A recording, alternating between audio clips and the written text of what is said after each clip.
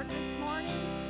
Casey's going to lead us this morning, and join with us as we worship the Lord.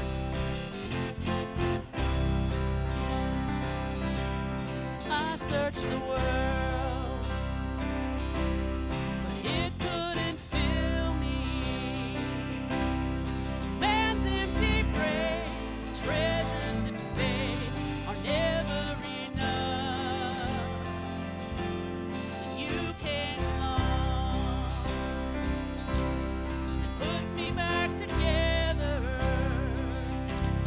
and every desire is now satisfied here in your love.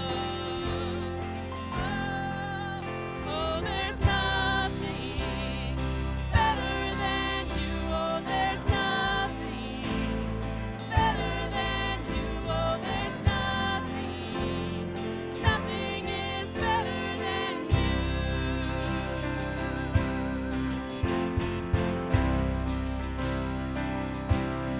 I'm not afraid to show you my weakness, my failures and flaws. Lord, you've seen them all.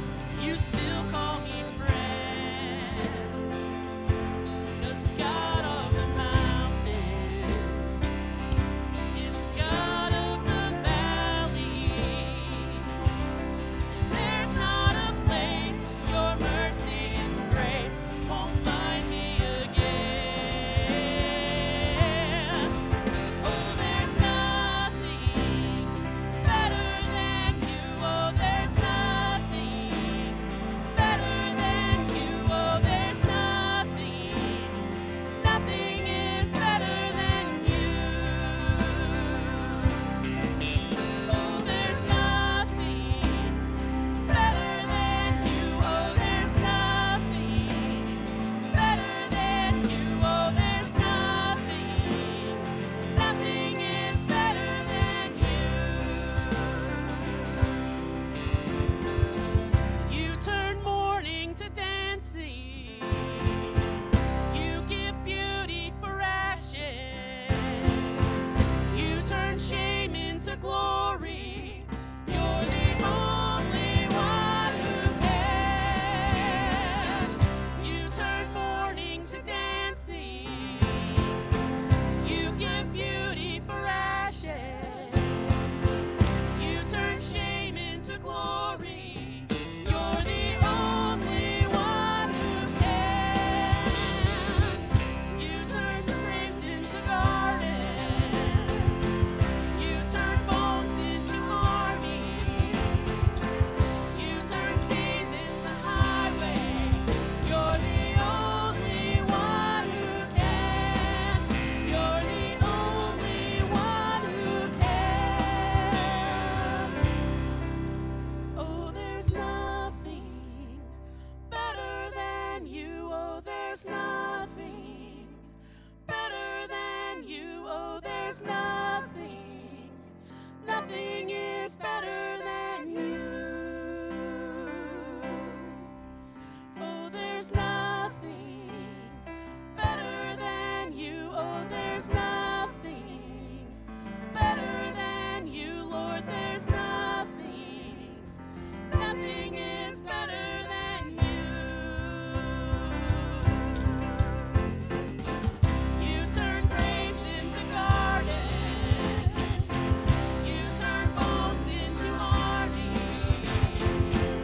You turn seas into highways. You're the only one who can. You turn graves into gardens. You turn bones into armies. You turn seas into highways. You're the only one who can. You're the only one who can. You're the only one who can.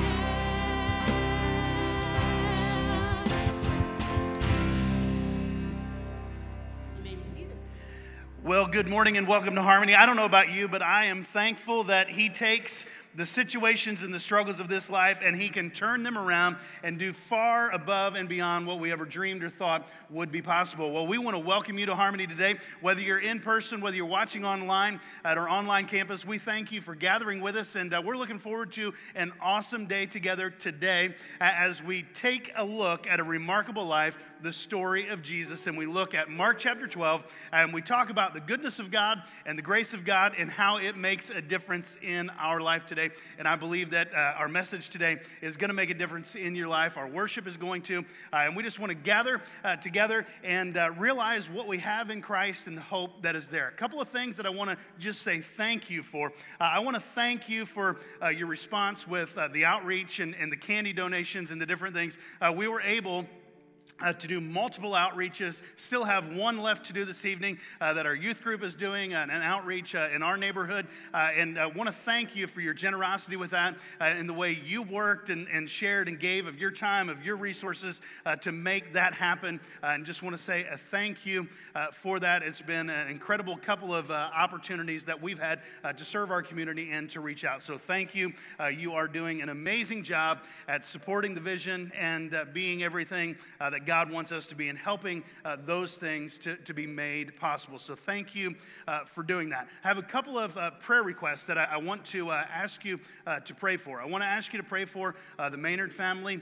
Robin Maynard's sister, Tanya, passed away last week and or earlier this previous week, and the services will be coming up this week. So let's make sure and pray for their family during this time of loss and grief, and pray for their father Tony and his wife, that God will just be with them and protect them and take care of them during this time. I also want to ask you to pray for Bill Hawkins. He has been down in Florida, just got there earlier this week, and now he's in the hospital, has some internal bleeding, and not certain as to what's causing it, what's taking place. So let's remember to pray for Bill, that God will take care of them. Looking ahead to next week, I want to encourage you to let you know Gary Varvel is speaking next Sunday. He's going to be talking about Mark chapter 13 and looking at some of the things about the end times. People constantly ask, what do you think? Are we getting closer to the end times? Well, here's what I'll tell you. With every passing day, we're getting closer. Okay, that is a given. We are one day closer. Every day, we are one day closer. We're not sure when it's going to be, but it certainly looks like it's going to be soon. But remember this: no matter what it is, no matter when it is, all right, we're to be found faithful. And I just want to encourage you with that truth, and I want to encourage you to be here next Sunday morning as Gary's going to be sharing some details from Mark chapter 13 and some of the things that I think will be a blessing to you and make a difference in your life. Well, with that in mind, let's go to the Lord in prayer. And remember, after we pray, we're going to stand, we're going to sing a couple of songs, then I'm going to come back and we're going to take a look at Mark chapter 12 today. Let's go to the Lord in prayer. Father, we come to you today and we thank you for who you are. Lord, we thank you for all that you've done. Lord, I know that there's a lot of sickness, a lot of struggle taking place, lots of people dealing with loss and grief, trying to navigate their way through that. Lord, I just want to thank you for our church family who showed love to the Riggles family earlier last week and taking care of things in our community and serving in many different ways. I want to thank you for the great things that are taking place here. But Lord, we lift up our struggles, our problems, our hurts. Lord, the sickness, those that have been in the hospital this week, those that are in the hospital right now. Lord, whatever the circumstance or situation might be, we ask, Father, that you would work and that you would do what only you can do. Father, as we sing a couple more songs, as we look at your word and we search for hope today, I ask that you will make the difference in our hearts and in our lives as Dave and Teresa are away. I pray that you would give them a restful time, and God, just take care of them and bless them as well. For it's in Christ's name we ask it. Amen. Would you stand with us, please?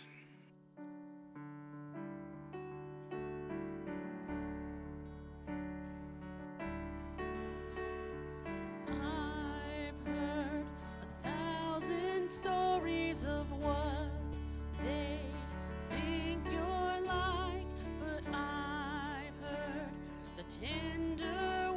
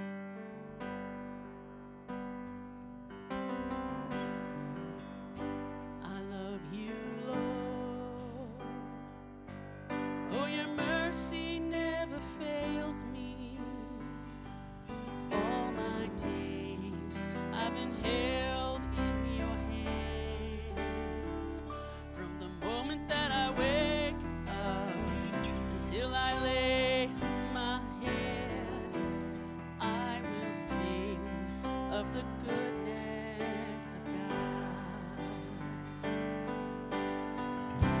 And all my life you have been faithful. All my life you have been so, so good. With every breath that I am able, I will sing of the goodness of God. I love your voice. You have led me through the fire in darkest night. You are close like no other. I've known you as a father. I've known you as a friend. I have lived in the goodness of God. All my life you have been faithful. All my life you have been so, so good.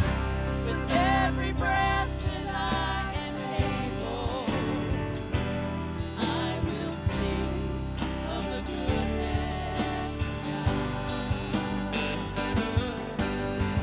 Your goodness is running after, it's running after me. Your goodness is running after, it's running after me. With my life laid down, I surrender now.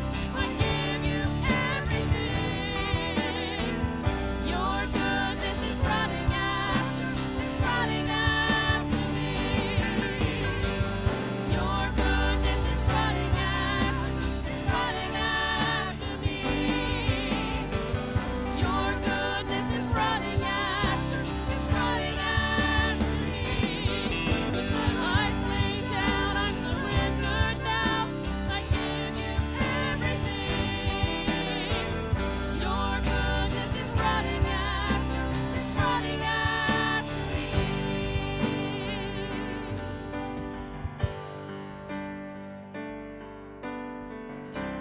And all my life you have been faithful. All my life you have been so, so good. With every breath that I am able, I will sing of the goodness of God. Sing it out, church. All my life you have been faithful. All my life you have been so, so good. With every breath that I am able, I will sing of the goodness of God. I will sing of the goodness of God. I will sing of the goodness of God. Pray with me, please. Heavenly Father, we are just so blessed and so grateful to have a God who is absolutely good.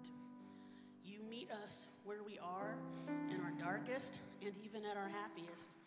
Lord God, I ask the blessing to the message that John has prepared for us.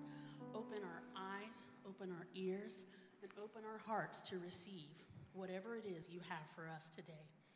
And Lord, I also ask that as we go our separate ways, keep us all safe and find us faithful in our places. Thank you, Lord, for being so good. In Jesus' name, amen. Amen. Well, you may be seated. Hey, as we worship together, isn't it an awesome thing to be able to celebrate the goodness of God and to know that when you look back in life's moments, you may not have been able to understand it earlier in life, but you can look back and see the goodness of God. I look around at my life. I look around at some of the lives of people that I've known and walked with through life over many, many years. And it's incredible many times to be able to look back and just be able to see the goodness of God. Well, let me ask you this question. When's the last time you just took a look at the goodness of God in your life? I don't know about you, but I generally have no trouble finding the difficult moments, right? Anybody like that? I mean, you can just look back and you can find the struggle and you can find the problem and you can find the question as to why did you do this, God? And why did you allow that to happen? And really, why is that person over there? It seems like they're ahead of me at this stage in life. And I'm really just kind of wondering why you're letting them edge me out. You may not say it just like that, but I think that many of us walk through life and we often look at life that way. We look at what we think is not rather than the goodness of God. We look at the struggle rather than the victory that God has given. And today in Mark chapter 12, one of the things that we're going to see is we're going to see the goodness of God, but in the midst of seeing the goodness of God, what we're going to see is Jesus telling a group of people and having a conversation with them all throughout Mark chapter 12 that here's what he's saying. He's saying it's not who you are, it's not what you have, what you do with Jesus and the position that you place him in your life is going to be the difference maker. It's where you start with Jesus. That's going to be what ultimately matters. So today, in Mark chapter 12, we just begin reading in the first few verses, and here's what we discover in Mark chapter 12, beginning in verse number 1. It says, "Then he began to speak to them in parables. It says, a man planted a vineyard and set a hedge around it, dug a place for the wine vat, and built a tower, and he leased it to vine dressers and went into a far country. Now at vintage time, he sent a servant to the vine dressers, that he might receive some of the fruit of the vineyard from the vine dressers. And they took him and beat him and sent him away empty-handed. Again, he sent them another servant, and at him they threw stones, wounded him in the head, and sent him away shamefully treated. And again he sent another, and him they killed, and many others, beating some and killing some." Now this is a kind of a difficult conversation. I mean, we look at what's taking place in these first 5 verses, and you're like, look, we see a picture of a man who gives these people all these things, makes an agreement with them, and then he tries to get what is rightfully his, and they push away. And not only do they push away, they literally commit murder. They stone people. They run them off. Yet in verse number 6, it says this: "Therefore, still having one son, his beloved, he also sent him to them last, saying, they will respect my son. But those vine dressers said among themselves, this is the heir. Come, let us kill him, and the inheritance will be ours. So they took him and killed him and cast him out of the vineyard. Therefore, what will the owner of the vineyard do? He will come and destroy the vine dressers and give the vineyard to others. Have you not even read this scripture? The stone which the builders rejected has become the chief cornerstone. This was the Lord's doing, and it's marvelous in our eyes. And they sought to lay hands on him, but feared the multitude, for they knew he had spoken the parable against them. So they left him and went away." Well, as we've journeyed through Mark, and we come to Mark chapter 12, we've looked at many different aspects of Mark and the life of Jesus as Mark records it and lets it unfold. And we've witnessed Jesus feed the multitudes on more than one occasion. We've witnessed Jesus make room in the house where they let the man down that was borne by 4 of his friends, brought there by 4 of them. We've witnessed that, how he raised him up. We've witnessed how he went in the temple and said, look, your hand is healed. Just stretch forth your hand. And we've seen the miracles of God over and over and over that are worked as Jesus was walking through life. We've witnessed a parent and a father and a mother in tears saying, could you do something with my child? And there's a daughter that's healed. There's a son that is raised. We've witnessed life's struggles when life seems like it was at its worst, and we see Jesus at his best. Yet in this conversation, he begins the last few days of his earthly life, just before he's getting ready to give his life on the cross, and he comes to this group of people. Keep in mind, a short time before, he's been in the temple. He just rode into Jerusalem just a couple of days before this conversation. They tell us that 1 million plus people flooded the city during that time. They tell us that they lined the streets and they were chanting Hosanna and they were crying out for the one who had come to make things right, to set them free.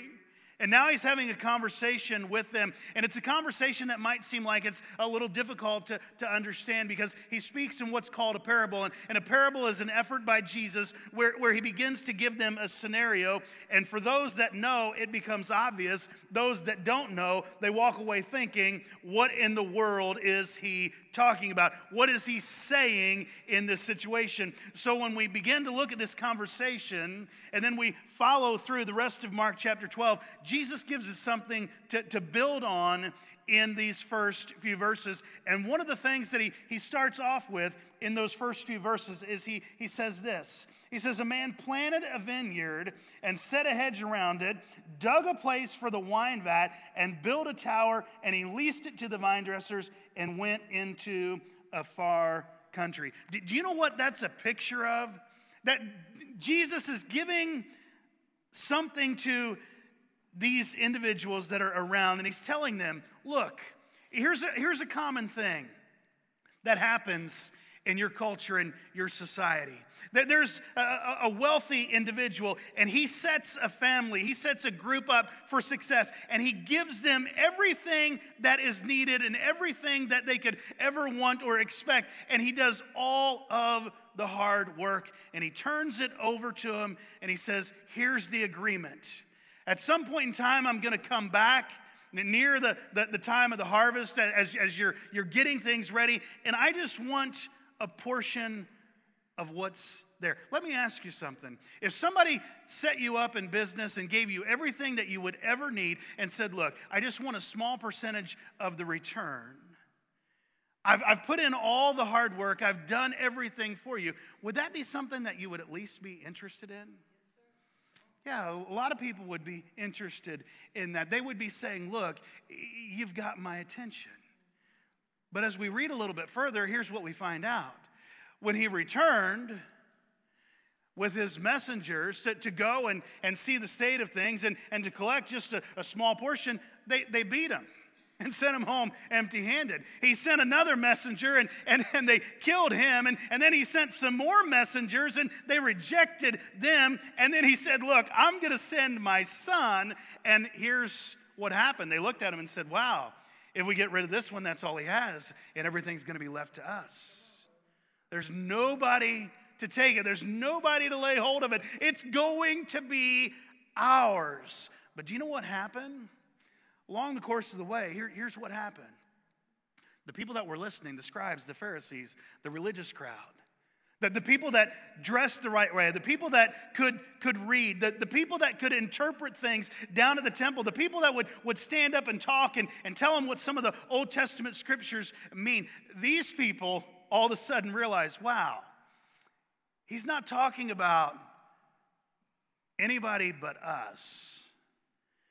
Because he's given us a land and a country, and he has blessed us, and he's given us opportunity after opportunity, and he sent messengers to us, but we rejected those messengers.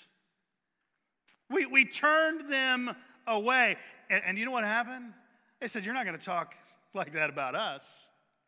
We know some of the things that you're digging at. And they were ticked, right? I mean, that's not the King James translation. That's the Lilly translation. And they're upset, right? I mean, they're fuming.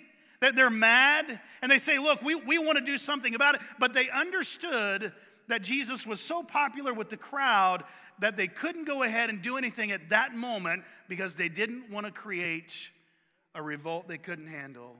So they laid low and they said, we've got our plan in place. We know what he means, but we're going to wait this thing out and try and do exactly what Jesus said they were going to do and what they did, and that was to crucify him. Now, as we think about this passage of Scripture, I want you to see in verse number 1, when we talk about what unfolds in this, verse number 1 is a picture of the goodness of God.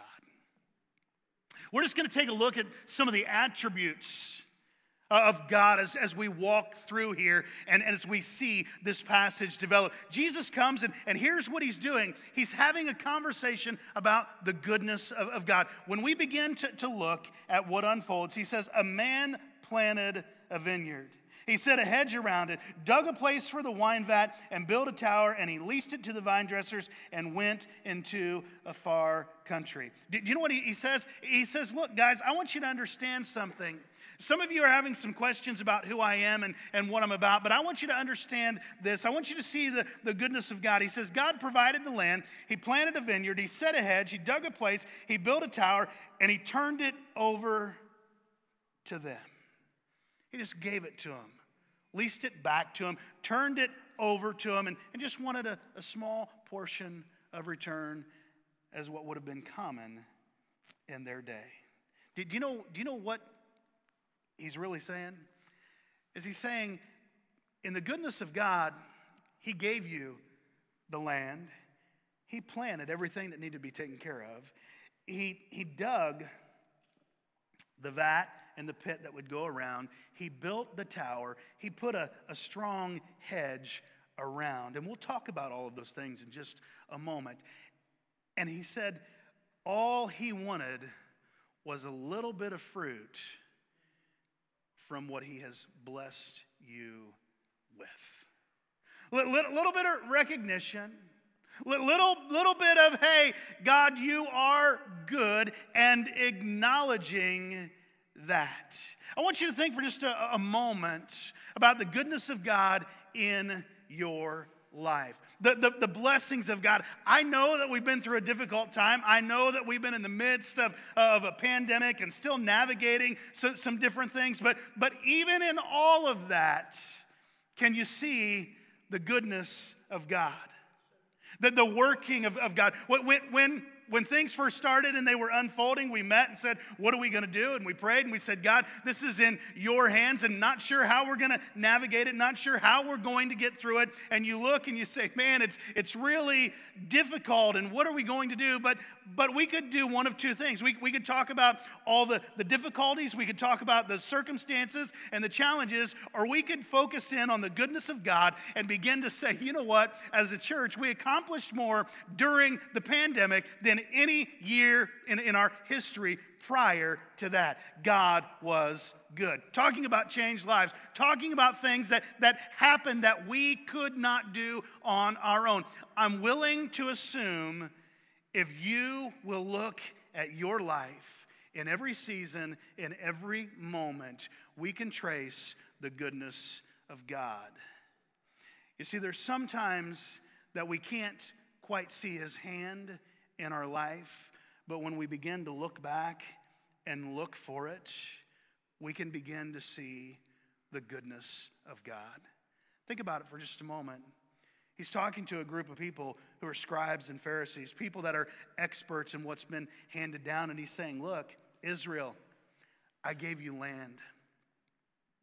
I gave you land, and one thing kept you out of the promise of that land. Do you know what kept them from getting God's blessing sooner rather than later? Do you know what it was? It's this thing that we tend to do. It's called complaining. That's what it was. You see, God led them out of slavery in Exodus. There's this big deal, and Moses goes and he says, Pharaoh, you're going to let my people go. And we could walk through that story, but for the sake of time, we're just going to speed it up and say Moses is leading them out of bondage. He's leading them out of Egypt. They come to the Red Sea, and they cross the Red Sea, and there was a little bit of complaining prior to the crossing, and then after they get across the Red Sea, and after camp is set up, and after things are not exactly what they expected, what do? Instead of seeing the deliverance of God and the goodness of God, they complain. And all they can see is what's wrong. They can't see anything that is right, yet God had gave them a land. God had fortified the land. God had helped them conquer different enemies along the way. And over and over and over, you can see the goodness of God. Do you know what I've discovered in my life? Here's just a simple truth.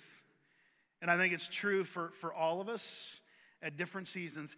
It is generally easier for me to see the goodness of God in somebody else's life than it is in my own life. Anybody ever been there before? I mean, it's easy to see the goodness of God. I don't know why I don't know why they would ever complain. I mean, look how good they have it. We really don't know them. We really haven't walked the miles that they've walked in this life, but we look and we can find all the reasons that God has been good to them. Yet when we look at Mark chapter 12 in the first verse, Jesus is having a conversation and he's saying, look, God has done so much for you. He's given you land. He's blessed it.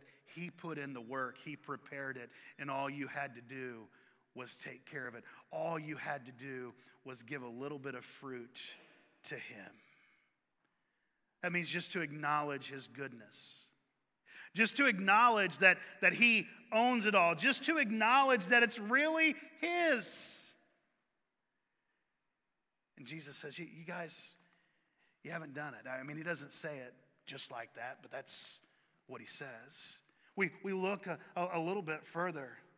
And honestly, we could go ahead and we could talk about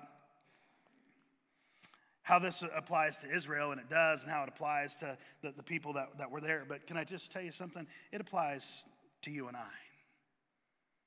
It applies to you and I. I want you to understand today, if you're here in this room, and if you're watching the online stream, and you're in America, congratulations, because you're in the top 3% of the world. Now, I know that people don't necessarily like some statements sometimes that are really strong and pro-America, and I want you to understand something. I'm pro-Jesus. But can you understand that I did nothing to say reserve my spot and let me be born in Wytheville, Virginia, and enjoy some benefits of growing up in a community that was different than that. Because I'm going to tell you something. Wytheville is a neat place, but it's a neat place to be from. Keyword, from. Lots of good people there. Lots of good people there. There's a lot of good people in a lot of places, but you know what? There's some things in this life that we don't get the choice in. And understand this, God looked down at Israel and he said, look, I'm blessing you and giving you some things that you don't deserve. And what about us right here, right now? The goodness of God on display. We ought to be able to look around our communities. We ought to be able to look around our lives and to be able to see the goodness of God. But as we move through it and begin to understand, here's something that God does that's absolutely incredible. You see the protection of God. Let's look at it. He said a man planted a vineyard.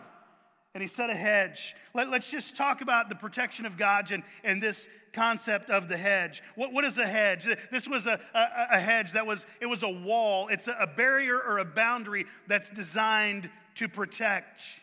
It's designed to keep an enemy out. It's designed to help keep people within a guardrail.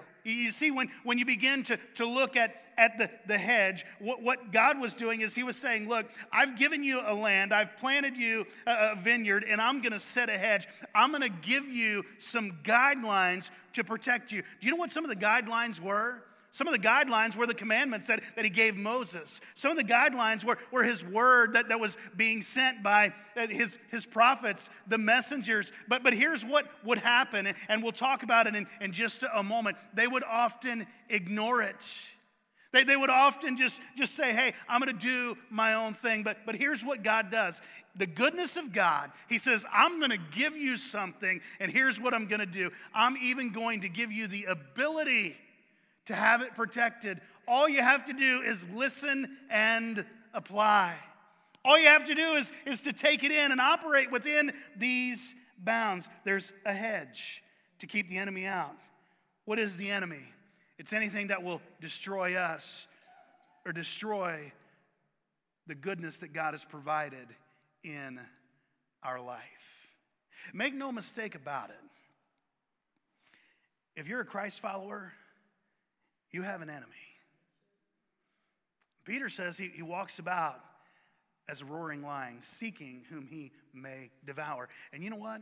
Sometimes he devours us best and most effectively by devouring the hedge of protection that God has placed in our life, by getting us to be in the wrong place at the wrong time, by getting us to ignore the boundaries and the guardrails that God has put in our life.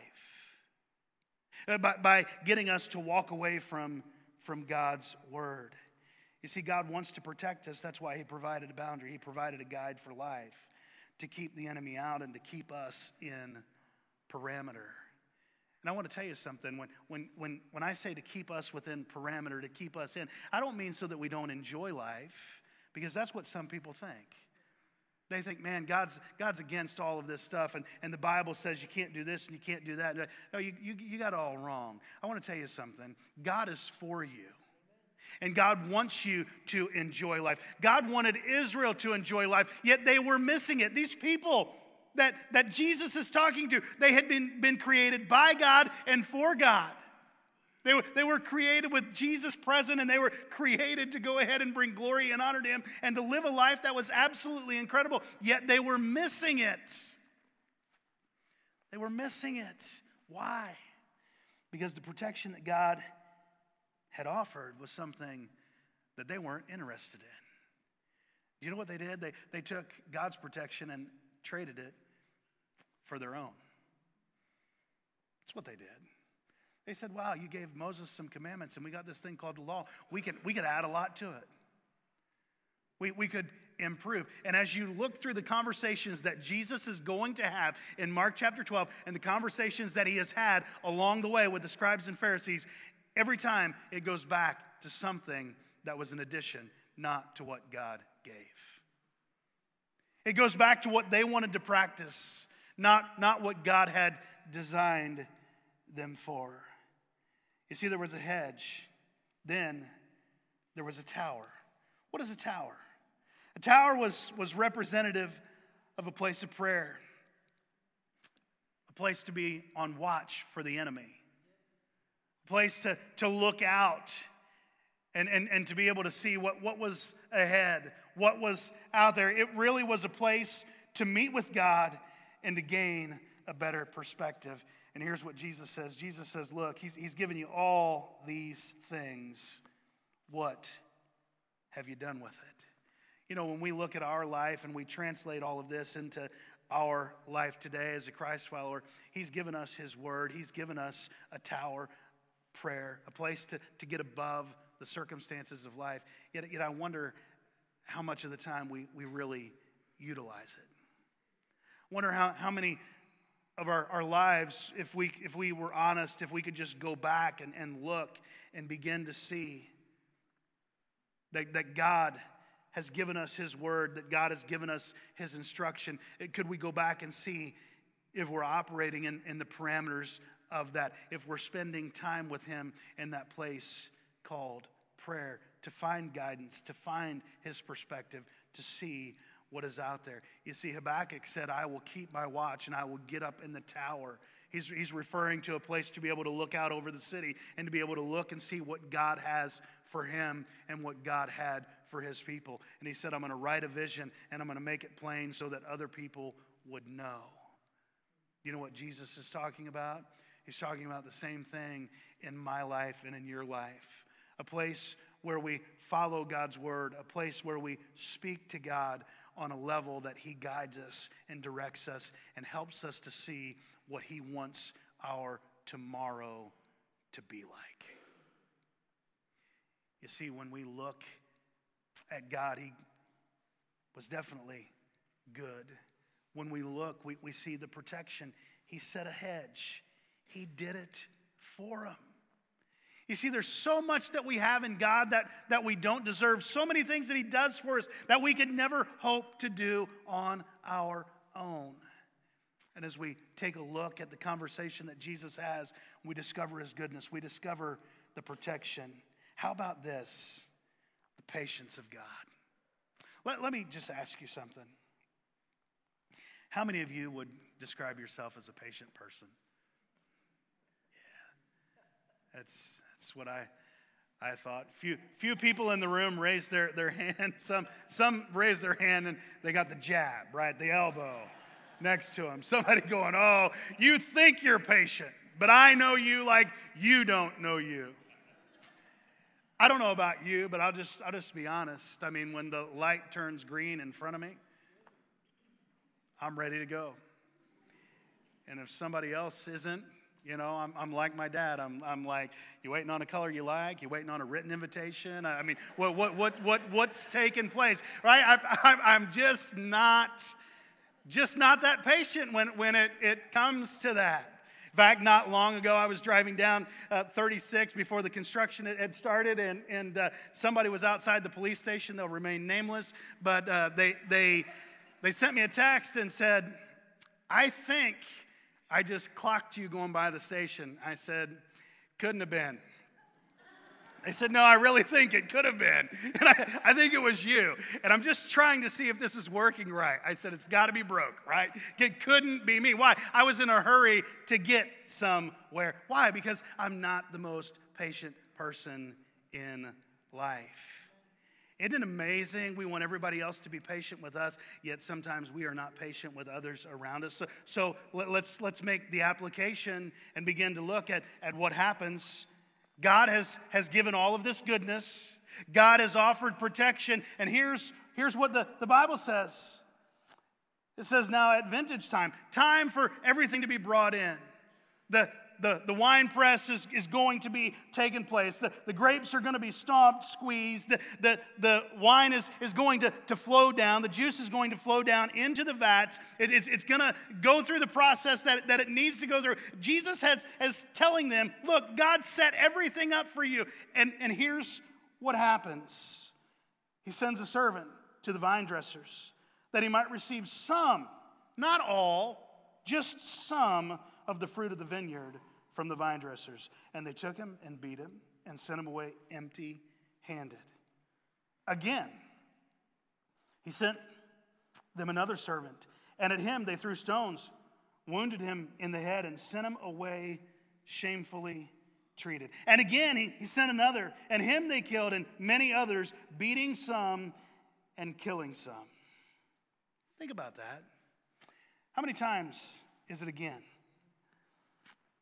He sent a servant, and then again he sent another servant, and again he sent another, and there was more, many others, beating some and killing some. Don't you think at some point in time it would have just been like, look, I'm going back in there and I'm taking back what's mine? But you know what? God is patient. You see, we're not typically patient with others. We're not typically patient with God, his plan or his purpose. Yet God is patient with us. And he sent messenger after messenger. Think about it. Isaiah, they ignored him. Jeremiah didn't want to listen to him. Ezekiel, Hosea. What about John the Baptist? As Jesus is having this conversation, John the Baptist has already been beheaded. Why? Because they didn't like what he had to say. Think about it for just a moment. The guy that was there, Herod liked John. That's what the scripture says according to Mark. He got his attention and he listened to some of the things that he had to say, but other people said, no, we can't risk it. This guy wants us to change. We can't do that. You see, Israel rejected messengers. They beat, they brutalized, and they killed according to that passage.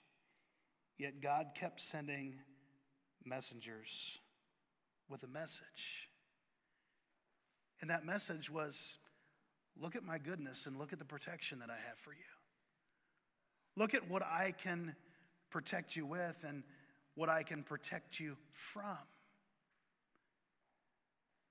How long is God patient with us? When you read through Faith's Hall of Fame and you go and you look at Hebrews chapter 11 and you see those that responded to God by faith and you see those that endured trials and tribulations because they were living for God by faith and they were rejected over and over and over again, we see people that were sawn in two. I don't know about you, but if somebody did that to my servant, I'd say, you know what, I'm not waiting to settle the score later on. I'm going in and I'm taking care of it now. But God said, no, I'm patient. I'm patient. Do you know, according to this passage of Scripture, God is patient, but there's a day where he says, no, judgment comes. It won't be put off any longer. We look and we see something that's extraordinary when you look at what Jesus says the Father does. He says in verse number 6, therefore, still having one son. He's patient. Servants have been beaten, they've been beheaded, they've been killed, but he's not done. It says, therefore, still having one son, his beloved, he also sent him to them last, saying, they will respect my son. But those vine dressers said among themselves, this is the heir. Come, let us kill him, and the inheritance will be ours. So they took him and killed him and cast him out of the vineyard. Let's take a look at the grace of God. How many times did God send another messenger? Over and over and over again.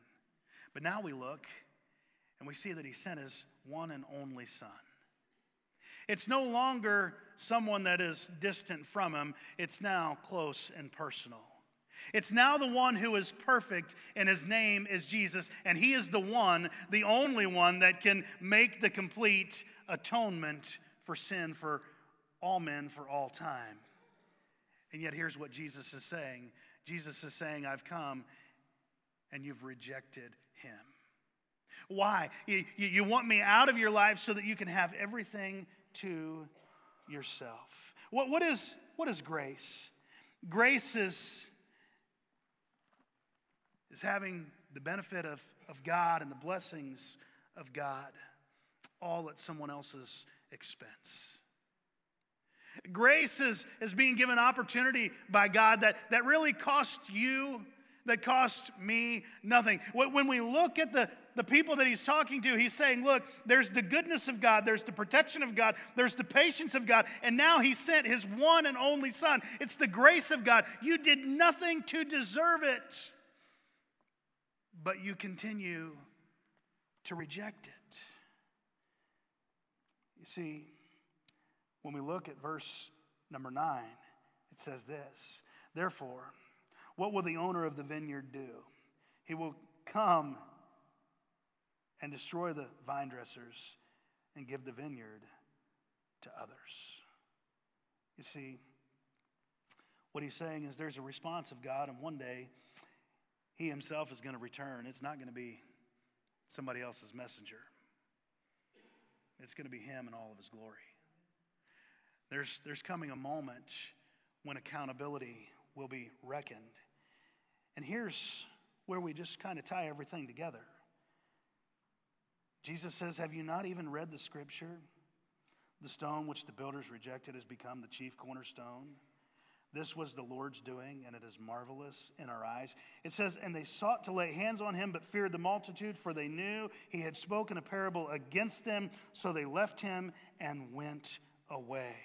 You see, the goodness of God, the protection of God, the patience of God, and the grace of God, all are things that we don't deserve because it just builds. God was good and nobody deserved it. He just did it. He offered protection. Nobody deserved it. He just did it. He was patient. Nobody deserved it. That's just who he is. It's all wrapped up in the grace of God. Yet when we begin to look at what Jesus wraps this section up with as he's talking about the position of God. And he's talking about the position of God, not God being creator, not God being the one that is omnipotent and on high. He's talking about the position of God in your life, in my life. He was talking about the position of God in their life. Here's what he says. He says, the stone which the builders rejected has become the chief cornerstone. This was the Lord's doing, and it's marvelous in our eyes. The position of God. Let's talk about the cornerstone. What is the cornerstone? The cornerstone is the foundation that holds it all together. Did you know what Jesus was saying? Jesus was saying the goodness, the patience, the protection, the grace, all the things that we need in this life, it all hinges on the Son. It all hinges on relationship. And here's the struggle. You see, Jesus is telling us, look, you think that you can just go ahead and add the Son on occasionally when you want. You think that you can just enjoy some of the goodness of God and some of the protection of God and begin to push other things out and that he's always going to be patient and just endure. But here's the reality. Jesus says, look, what you do with me matters more than anything. You see, he's foundational for our life. What does that mean? It means this. Instead of trying to build a marriage, instead of trying to build a family, instead of trying to build a life and relationships and finances and a work life and all the other things, and then tack Jesus on, it means we start with Jesus. And today some are looking for answers to life. And I want to tell you something. The goodness of God, the protection of God, the patience of God, and the grace of God is all fully realized when God is in the right position in your life and in my life. When he's the cornerstone, when he is the one that it all hinges on, when he is the one that holds it all together. You see, Jesus told them that, but they didn't listen. I want you to listen to the Sermon on the Mount. Just the last few verses of the Sermon on the Mount. Jesus is out. There's a multitude of people that are listening. I mean, he's there. Nobody's worried about, is he going to be done in just a minute? Nothing to that effect. They are hinging on every word that he's saying. And here's what he says in verse number 24, Matthew chapter 7. He's talked about all kinds of practical things. He's talked about life, how we live, relationships, choices we make, how to be happy, how to navigate difficult times, who comes first in our life, all of these things. And here's what he says. Therefore, whoever hears these sayings of mine and does them, I will liken him to a wise man who built his house on the rock. And the rain descended and the floods came and the winds blew and beat on that house. And it did not fall, for it was founded on the rock. But everyone who hears these sayings of mine and does not do them will be like a foolish man who built his house on the sand, and the rain descended, and the floods came, and the winds blew and beat on that house, and it fell, and great was its fall. And so it was when Jesus had ended these sayings that the people were astonished at his teaching. For he taught them as one having authority and not as the scribes. Do you know what that passage says? Jesus says, look, it all hinges on me. The goodness, the protection, the patience, the grace. It all ties back to the position that I came to have in your life, the position that I was designed for, the position that God designed you for. He wants Jesus to be foundational in your life. Yet when we try and put Jesus in where we want him, do you know what happens? We fail to see the goodness of God. We fail to live in the protection of God. We miss out on much of it. We fail to realize just how patient God is. And we fail to take in the grace that we truly don't deserve and reflect on it and let it be in our life. You see, I don't know what position God is in your life right now, but he wants to be the cornerstone. That means he wants to be your Savior. He wants to forgive you. He wants to welcome you into his family. He wants to forgive you of your sins. And he wants to not only reserve a place in eternity for you, he wants you to make him the cornerstone of your life right here, right now. He wants you to say, look, you're going to be the cornerstone of my marriage. You're going to be the cornerstone of my relationship with my children. You're going to be the cornerstone of my work life. You're going to be the cornerstone of my marital life, my financial life, my friendship life, all of these things. He wants to be the cornerstone. Why? Because when you reject him, everything falls apart. Jesus says, when I'm the cornerstone, when the struggles of life come, and they will, do you know what? Your life's going to stand. Not because of you, but because of him. And when he's not the cornerstone, when he's not the foundation, when the struggles of life come, and they will, the house that you've built, the life that you built, will not stand. In fact, he says, and great is the fall of it. Do you know what that means?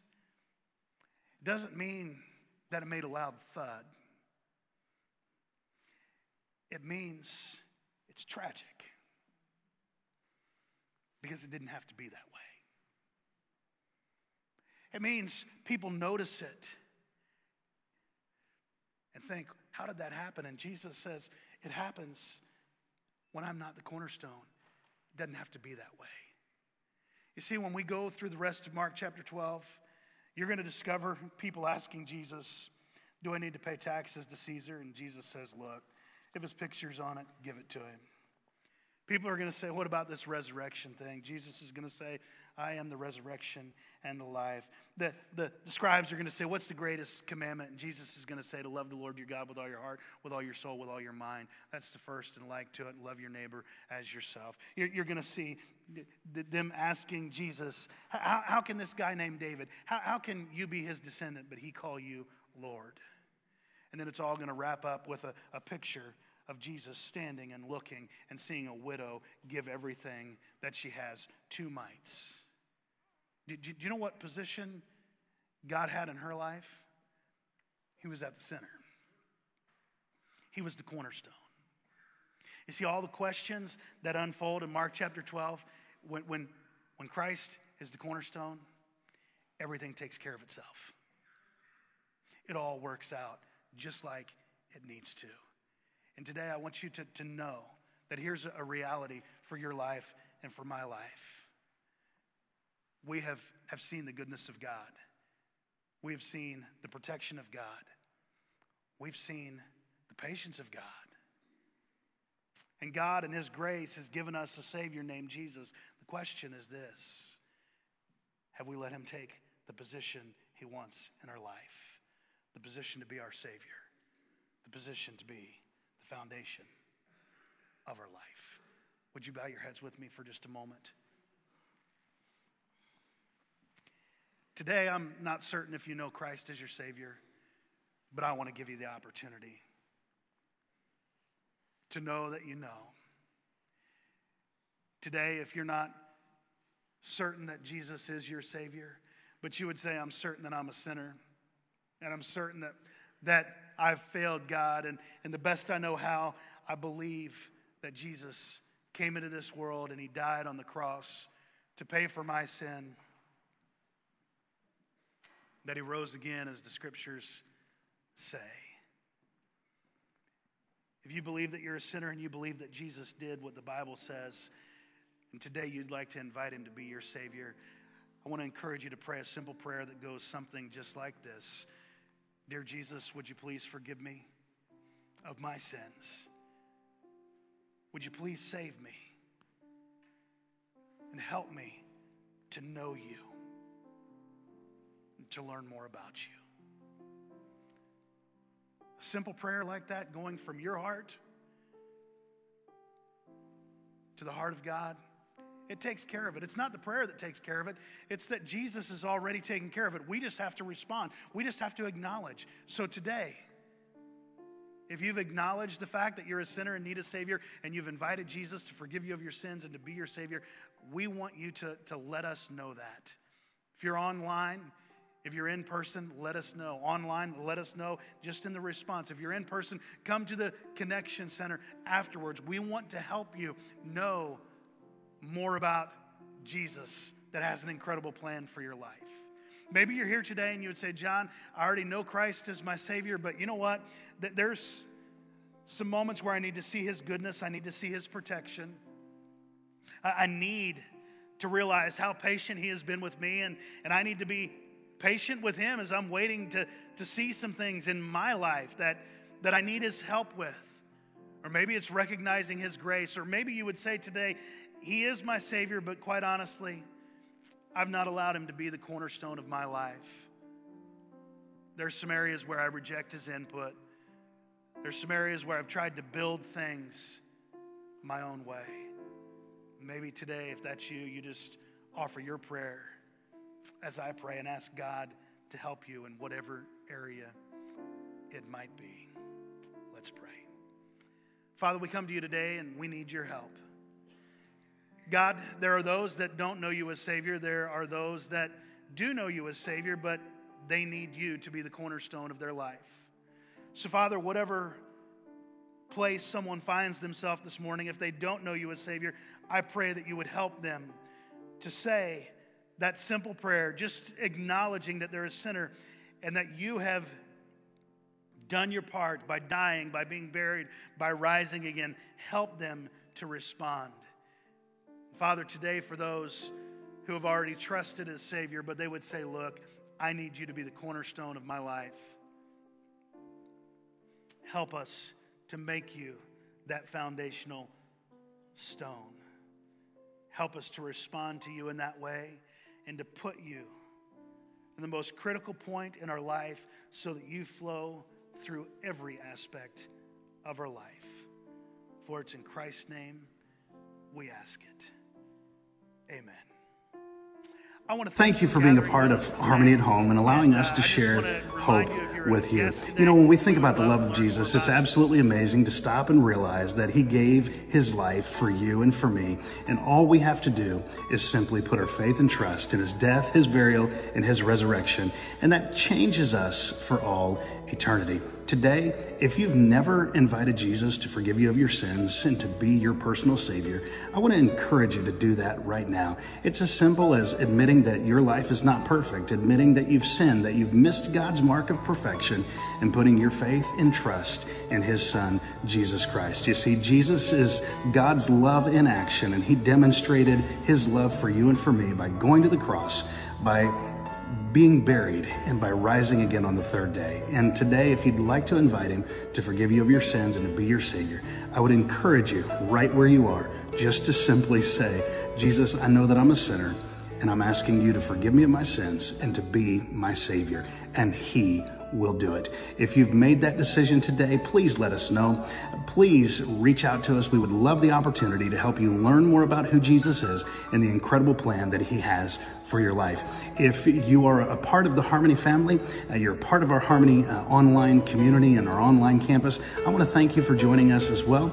And I want to invite you to start regathering with us in person if you would like to do so.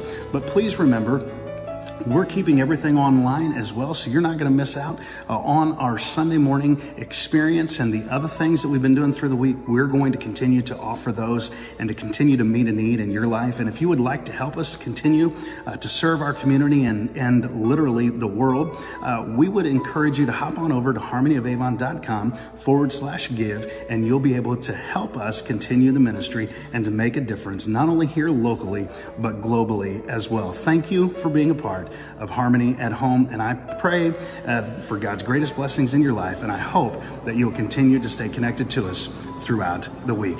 You have a great day.